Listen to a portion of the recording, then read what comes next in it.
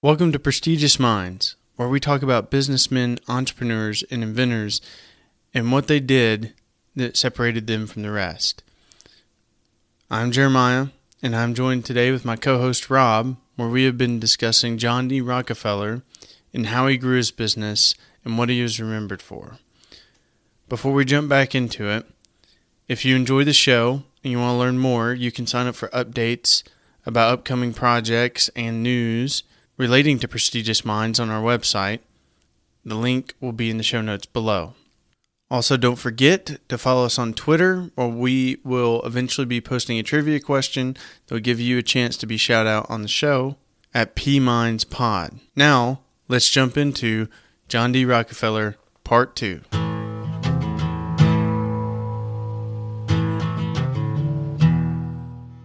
All right, Jeremiah, back to our discussion. So I believe we left off with Rockefeller starting his oil refining business and how he was going to be the biggest oil producer in America, perhaps in the world. Yeah. So, technically, started in 1867. Right. 1868. And after a few years in the partnership, they decided to create a trust. Now, a trust in the form of the fact that they gave the company a name outside of their personal names. So it was Andrews, Rockfeller, and Flagler that originally held this, along with Rockefeller's brother William. And so they eventually decided to, what you would call, well, I guess I wouldn't call it incorporating back then. A corporation wasn't a thing. They came up in 1870. They dissolved the original name, started Standard Oil in 1870, with Rockefeller being the primary holder of the shares. So he held 0.25%. So he was the controlling partner. This is very similar. So in today, you can have a private company that still has a board. So today, you would have a private company. And relevant to something that is going on similar to this right now is Elon buying Twitter. Not going to dive into that whole conversation, but Elon has taken the company private from a public. And something I always thought was very fascinating about this that I didn't know until I started listening to reports about it is you still have a board, a controlling board that would have shares in the company, but they're not private. Like, they're private, they're not public. They're not publicly traded. Yeah. So you can have a board of just one member or a max of 50, which I guess you would say for a corporation is basically shareholders. If it wasn't a corporation, like if it was just a regular company, then they would be partners. And you divide those shares up, not evenly, but you would divide them up based on the investment of the partners, board members. So when Rockefeller and Andrews and Flagler started Standard Oil, this is what they did. So you have 1870, and they are beginning to march on consolidating the oil industry.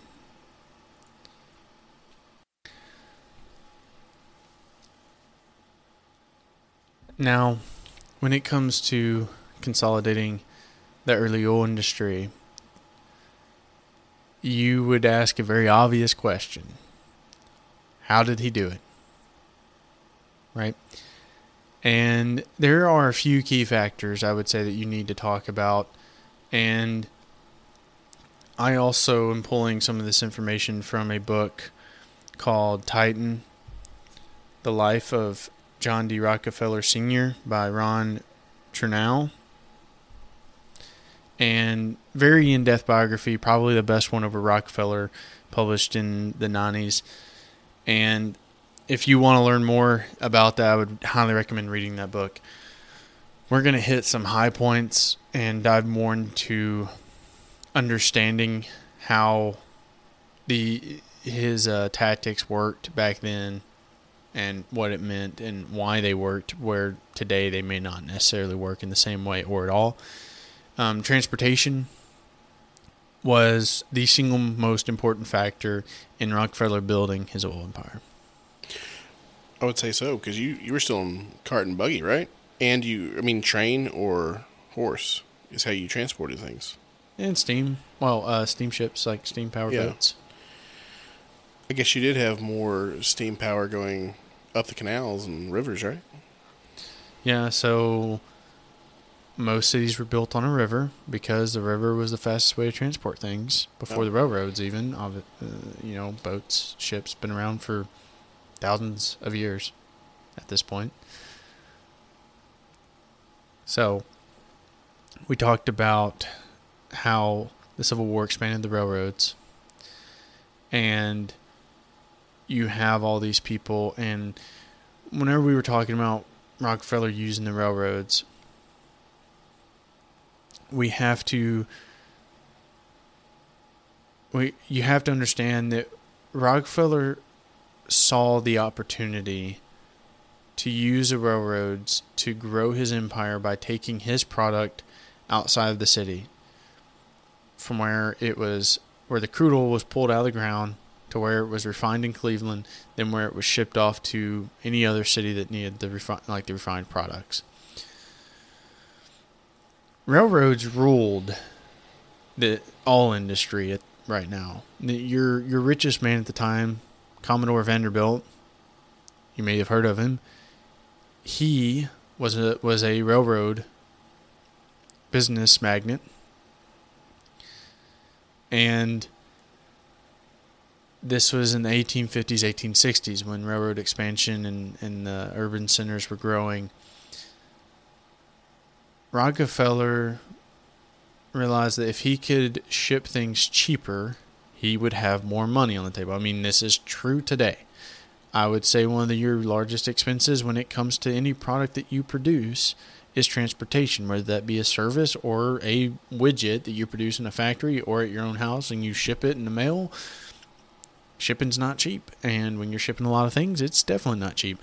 So what Rockefeller ended up doing was he realized that if he could get a cheaper rate, he would make more money. That seems a pretty basic idea, right?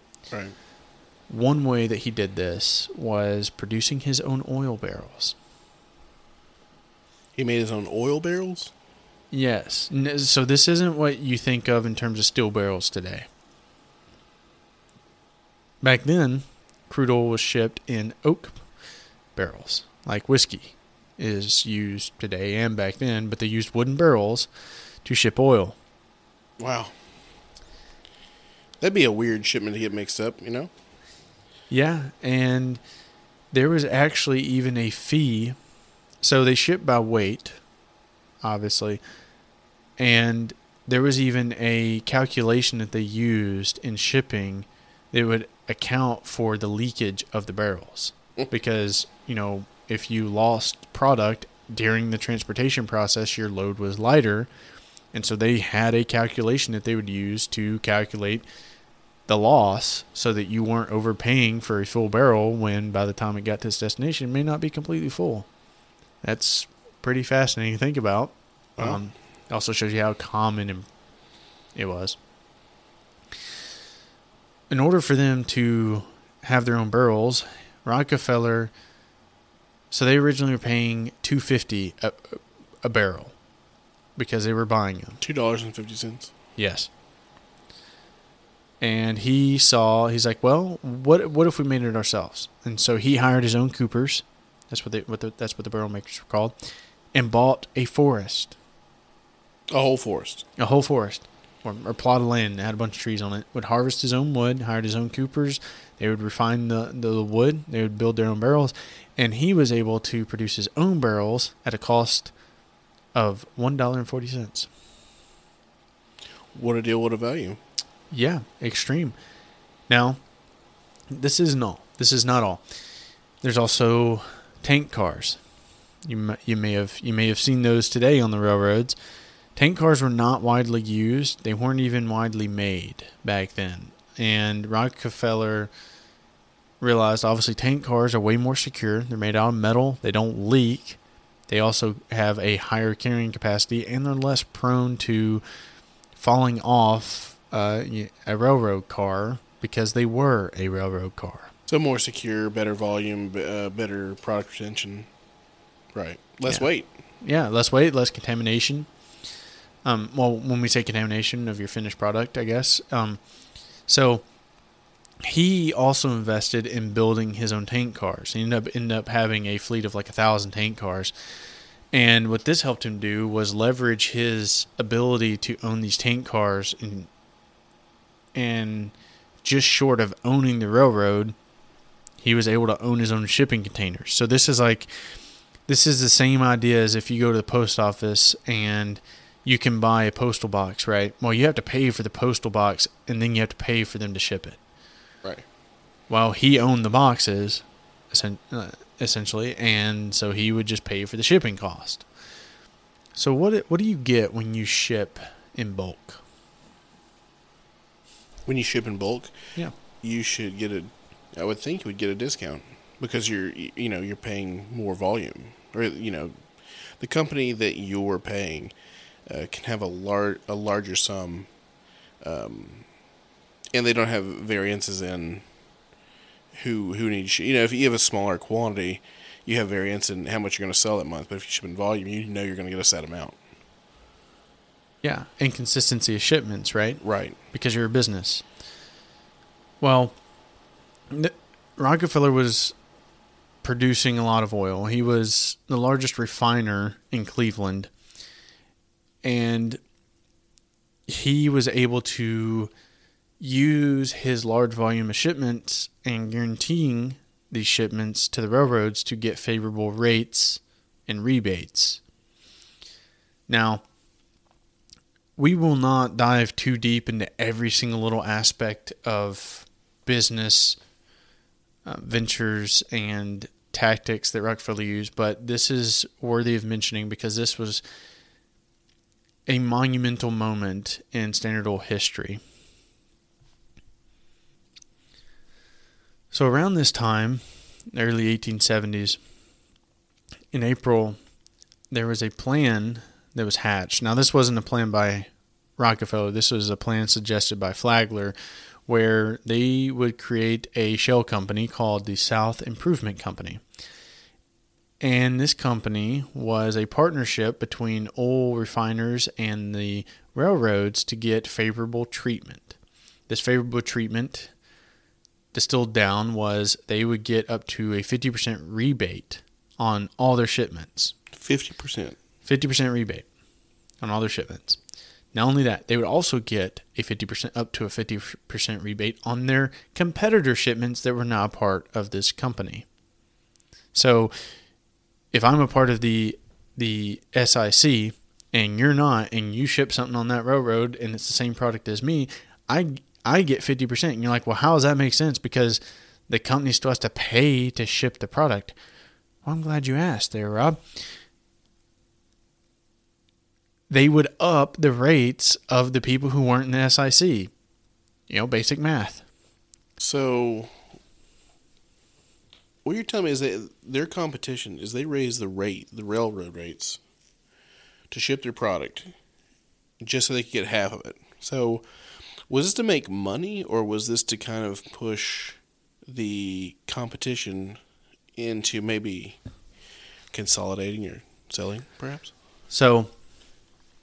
So this is the deal that is going down. Like, this is like the terms and conditions of their agreement that they're hashing out. Was the railroads would raise the rates on all non-members,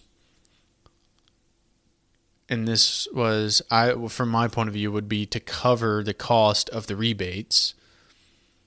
And for Rockefeller, he was more, you could call him a bystander. And he knew about it, and he claimed a little bit of ignorance because he wasn't the one directly dealing with these negotiations, but he knew. And like you just mentioned, it was to make money, but it was also to retroactively ended up causing what came to be known as the Cleveland Massacre. Now, this wasn't an actual massacre of people it was of oil refining businesses. There were 28 refiners, independent refiners, and within a year of the SIC, there were 26 that got bought by Rockfeller. Wow.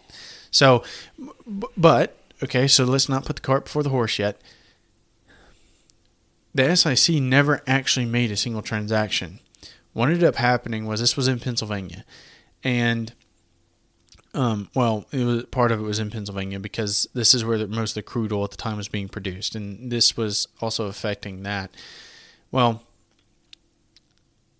the Pennsylvania legislation revoked the charter of the SIC because there was a bunch of protests going on because the rates got leaked that they were going to be skyrocketing, and the SIC talks and negotiations, I guess you could say, that got leaked to the local press and got out that they were getting favorable treatment, and people were like, that's not really fair because you can't upcharge us and then cut other people's prices.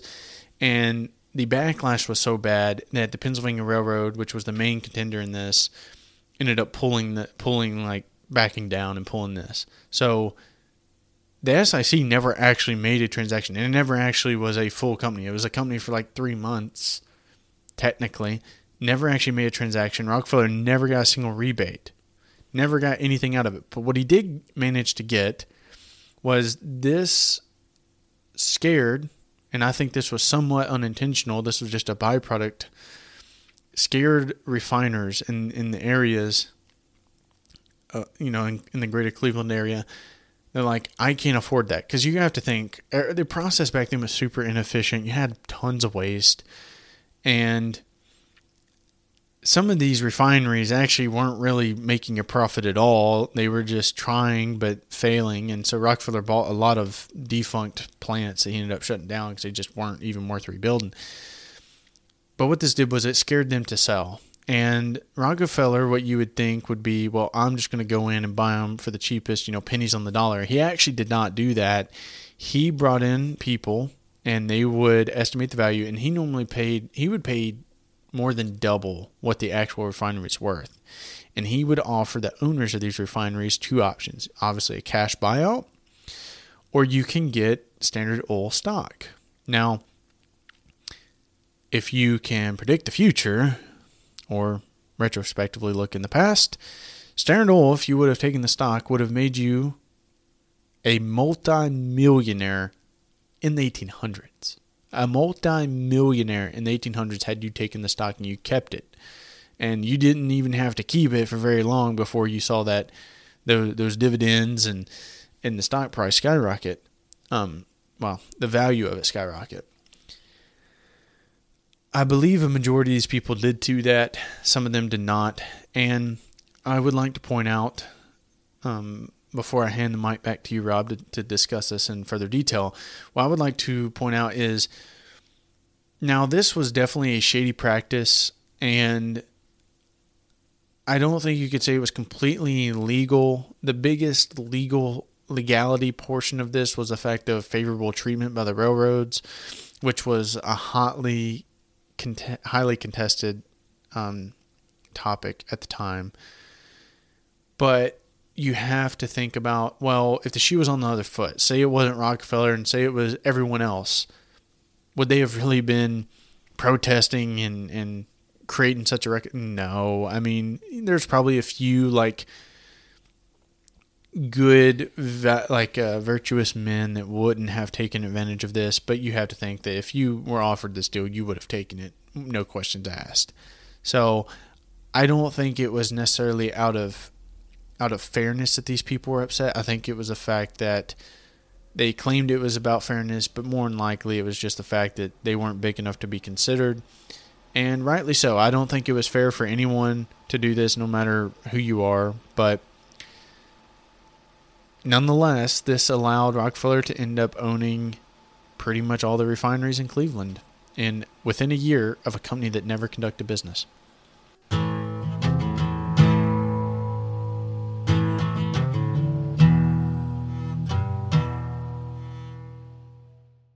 I want to take a short break to ask that if you are enjoying the show, please go leave us a 5-star review on Apple Podcasts, Spotify, or anywhere you stream, and let us know what you like most about the show. Also, don't forget, you can also follow us on Twitter at PMindsPod. We'll be posting content related to our subject here and other historical facts and topics that you can also discuss over on Twitter. Now, let's get back into it.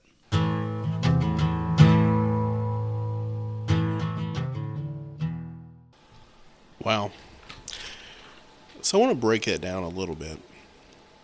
When you see a character like Rockfeller in history, you really want to go after him for his bad business practices or his shady dealings. But what we've seen so far, especially before this last segment, is he seems to be a really genuine person, just interested in making the best for himself and his family, and perhaps his community. But this development with his oil refinery business seems to be the bad apple in the bunch. If you were to pick at one thing in his history that would be the shadiest, I think this would be it. Most actually consider this to be the black eye in Standard Oil's reputation and Rockefeller's. And to point out, his motivation was not just to own it. He wasn't necessarily just trying to be like, I want to own it all. He was looking for efficiency to a fault. He saw how inefficient these companies were. He had capital, so he was able to use the latest technology. He wanted everyone else to be able to do that. And now he wasn't, insanely rich at this time. He was definitely wealthy at this point, but not insanely like cream of the crop. And what he saw was he wanted to consolidate the oil industry so that the price fluctuations we talked about would be settled, so that the customer not only could get cheaper prices, but also more steady prices, and you'd have a more consistent, superior product. Well, one thing you could consider by consolidating the oil industry is you could also fix prices. So you wouldn't necessarily have different companies that would sprout up and perhaps become competitively successful that would start a price war with you. And typically not many people win in a price war, but we've seen them throughout history, especially with in the 80s and 90s, 1980s and 90s with gas, how the price war really drove down the price of petroleum. But talking about Rockefeller, I think you can kind of consider him, or at least his strive for efficiency, as being a hammer, and everything in his path was a nail. Now, did he make the petroleum industry better? Of course he did. You can't really have innovation like there was in the late 1800s and early 1900s when you have multiple competitors just trying to survive, especially on margins razor thin.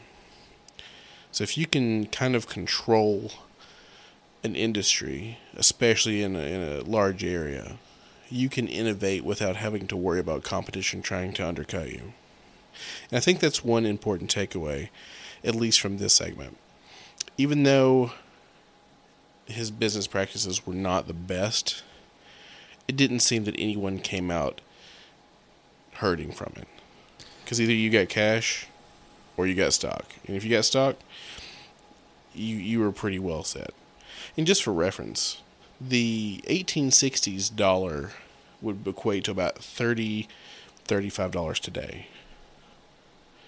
So that's pretty significant. Yeah. And this was one tactic, and what you end up seeing a lot in Rockefeller history was, a lot of it was like, he would beat down the competition until he could buy them up, and it was not predatory. Like, it was not like, I'm going to drive you out of business and you're going to starve, and you're gonna lose everything. Now, I can't say that he didn't do that to some people. I wouldn't say he did it intentionally. One thing that he did was, if he wanted to buy a business, he would offer well above value. Like, it wasn't just like referencing back to Elon buying Twitter up, right? Like, he offered a 20% increase per share to buy the company. Almost a win-win. Yeah. Rockefeller would offer over double what the value of the refinery would be to people. So even though someone considered it a shady business practice, he would try to make right by it. See, yeah, I wouldn't. And I use the term shady loosely. It wasn't illegal, and I wouldn't say it's immoral, because if you're a company that's inadvertently steamrolling the competition with innovation and efficiency, you can't just... The other companies wouldn't have survived anyway. Their costs would have been too high. Yeah, there's actually something very fascinating that ends up happening later on when Rockefeller tries to expand this type of 90% control over the market to overseas markets. Whenever Russia and they strike oil, and then over in the Middle East they end up striking oil a little bit shortly after that. We can dive into that a little bit later in an episode, but just to reference that, even before, so this is going to be skipping a few decades, but while we're talking about competition and innovation, there was an antitrust suit that came about later in the early 1900s, and against Standard Oil. I would say I think it was a few years, or maybe even 10 years before the suit actually came up. Once they struck oil in Texas, and you saw a lot of fledgling refineries and oil industry or oil businesses come up in and out of Texas. There's one that you probably heard of that I can think off the top of my head called Texaco. Was independent of Standard Oil when it was invented. And so you saw competition that started catching up to Standard Oil. Now, granted, this was like 30, 40 years after Standard Oil was founded and being like the top dog. But even with the control that they had, competition still ended up slow. You start seeing this competition start slowly springing up. And you mentioned price fixing earlier. The price fixing, yeah, it was price fixing. And a lot of people were like, oh, you price fix it to make all the money. Actually, the price fixing more or less was to keep competition from coming up. Now, this is probably what you were referring to, was he would keep the prices so low to where he could still turn a decent profit, but it was to the point where competition wasn't able to make a profit. Your startup costs would be so high it would take you years to make over that, the cost.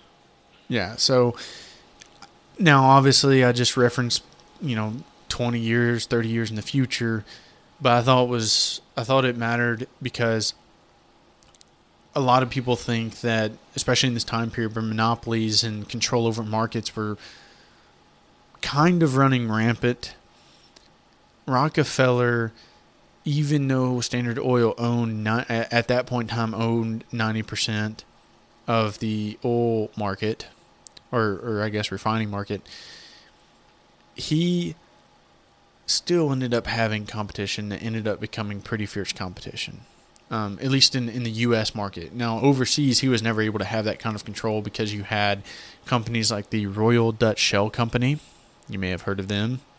And another company called BP, British Petroleum Company, that ended up coming along later on after Royal Dutch. So some big players. Yeah, and this was in overseas markets. And so you didn't have as much control as you thought you did. And this matters, but it doesn't matter in the context of the antitrust suit was still something that came about later on, because even though you had competition, it wasn't necessarily that these competition was significant at that time, right? So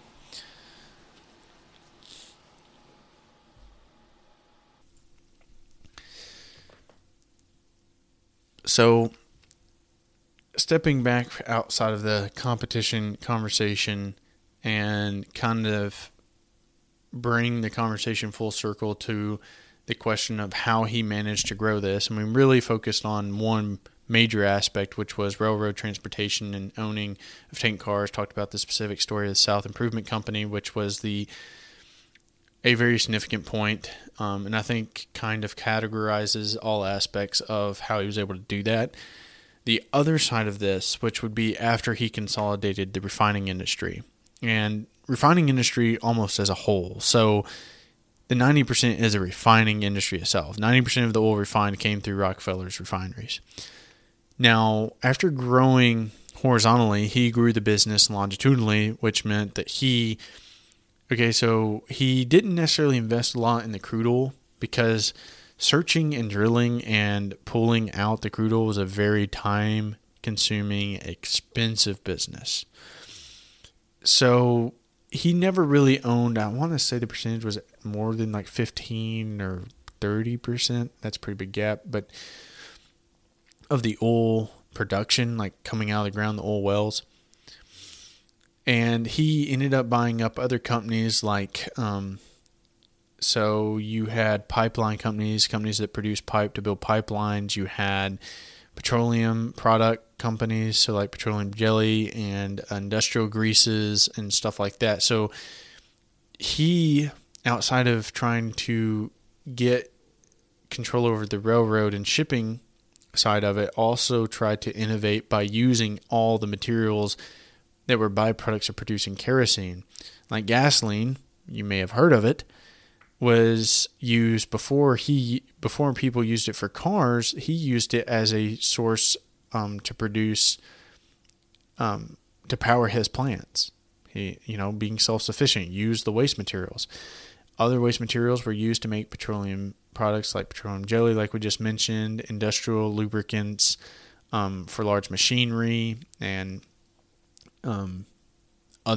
any type of other product that needed a petroleum product. And so he would buy up large companies that already produce these items to streamline that process. If I'm producing the byproduct that you're buying to produce your product, it makes sense for me to own this company because then my cost of production goes way down. Instead of just selling you my waste product to produce this, I now own the company that is producing the product. And then I also have a larger company that can invest money in the existing company to make their systems more up to date, more efficient. So you saw him not only own the refinery, but he owned production of crude oil, refining of the crude oil, the shipping of the crude oil outside, like he owned all the tank cars, owned ports and holding stations and distribution networks. So a more modern, to draw a contrast to modern day, there's a very popular online retailer that has done the exact same thing nearly in modern time. Rob, you want to take a guess at who that may be? I'm going to go ahead and guess it's not Wish. It's probably Amazon. Yes, you'd be correct. Jeff Bezos' company. Yeah, now, regardless of what you think about Amazon, I think it's very fascinating if you look at Amazon. Now, I'm not an Amazon buff. I don't know their history, but I do know that Amazon makes a majority of their money from this entity called Amazon Web Services, which own, I think it's about 50% of all web hosting in the world. We may end up talking about Amazon in whole later on in a different episode, but the contrast I'm drawing here is you have an online store, you own the store location, so the web hosting that hosts your platform, you streamline access to the product, consumers can buy directly from your product, you own all the warehouses that your products ship from, and you now have a distribution network that can transfer all these packages from the warehouses to, you have warehouses in your distribution warehouses that end up shipping them out to your house. And Rockefeller did this over 100 years ago in the 1880s. He, in the 1890s, ended up having his own distribution network. He would have the refineries, And then you'd have the depots and even locations. So Amazon, you would say their location would be their online store. They also own Whole Foods. So Whole Foods is a brick and mortar store, not an Amazon store, but, Whole Foods is a grocery store. And he would actually have, gas stations. And now this is obviously once gas stations made sense and service stations, he would own those. He'd also own the trucks that would ship the gas to the gas stations, would ship the petroleum products. He owned the tank cars. He owned the barges that would ship them overseas, the entire shebang. And it's very fascinating that we have a modern example that we can draw parallels to that has managed to do the same thing. It's almost like history's cyclical, isn't it, Jeremiah? Yeah, I think there's a famous quote about that or something, right? Yeah. So, if we take examples from the past and draw parallels to the present, we can see exactly how this came about.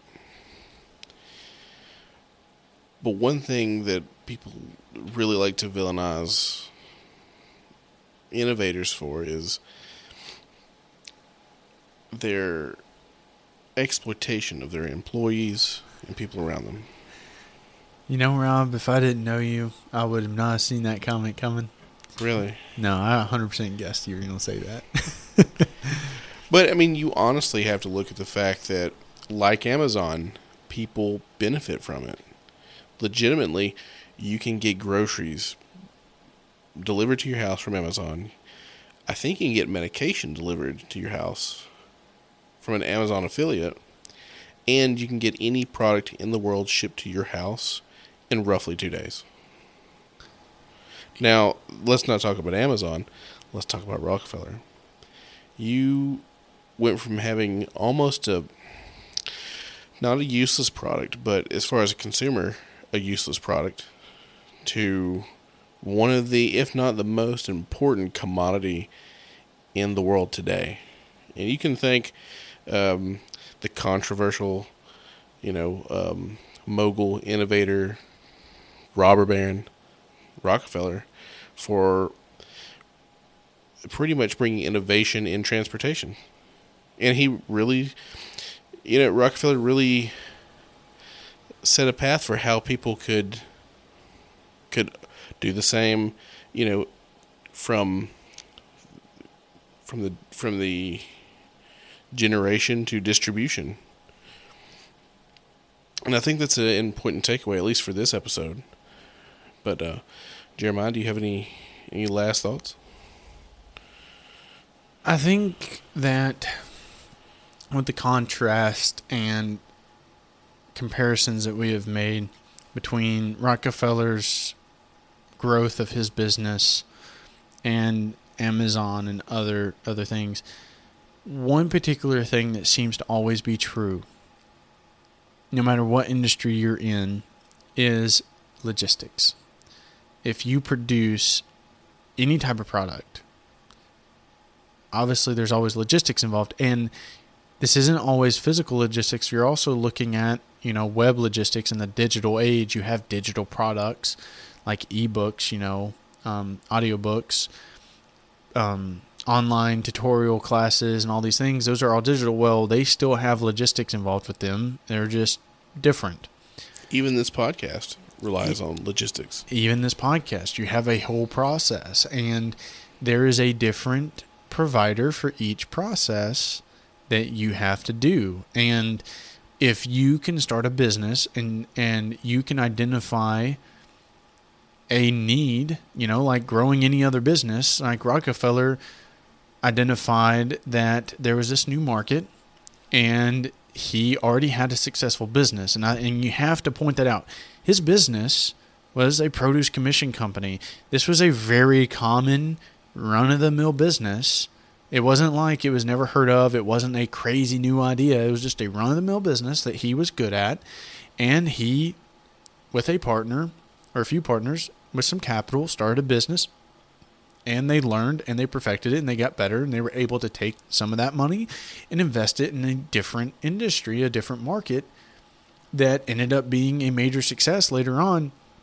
And so what you can understand, what you can learn from that for this episode, I know I'm drawing this out a little bit, but what I think you can really pull from this is he took something, he had capital, he invested in something he didn't necessarily know everything about that seemed like a good opportunity.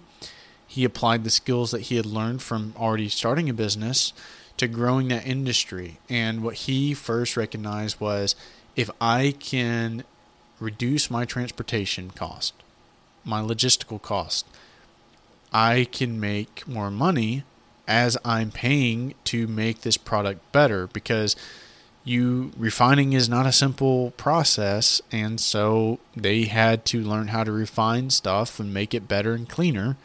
And people needed a cheap light source, and kerosene was cheap because you had a bunch of it and you could produce a bunch of it, and you could produce it quickly, and then you could ship it quickly, and then people could receive it quickly.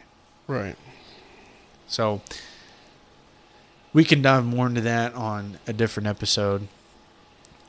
We got a little off topic here and there, but I think it's good to be able to draw these comparisons and understand. I mean, that's kind of the whole point of the episode and the show in general, is to be able to look at the past, look at someone that did something great. And I mean great as in the word great, not necessarily good or bad, but just a different. He provided a value. He provided something of value. And he exploited his skills and his learned skills to be able to do the best he could, and it turned out to be the best anyone ever did. All right, Jeremiah, let's wrap this episode up. So this is, I'm sorry, you were going to say about? This is episode 2, and we're going to have another part. And once again, this is Rob. And this is Jeremiah. And this has been Prestigious Minds. Now, on the next episode of Prestigious Minds, episode 3, we'll be diving a little bit deeper into Standard Oil and the inner workings of the business deals that Rockfeller conducted in the late 1800s, where he really grew the business, and go more into the antitrust suit that I mentioned earlier, where Standard Oil was broken apart.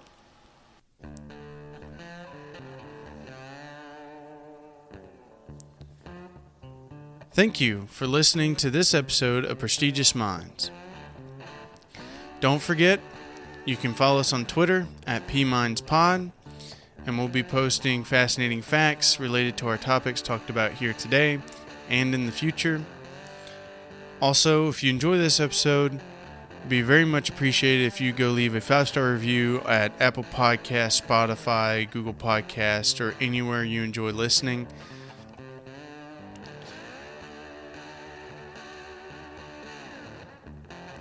In the next episode, we'll be diving more into Rockfeller and Standard Oil and what he did to grow Standard Oil into the massive monopoly that ended up becoming.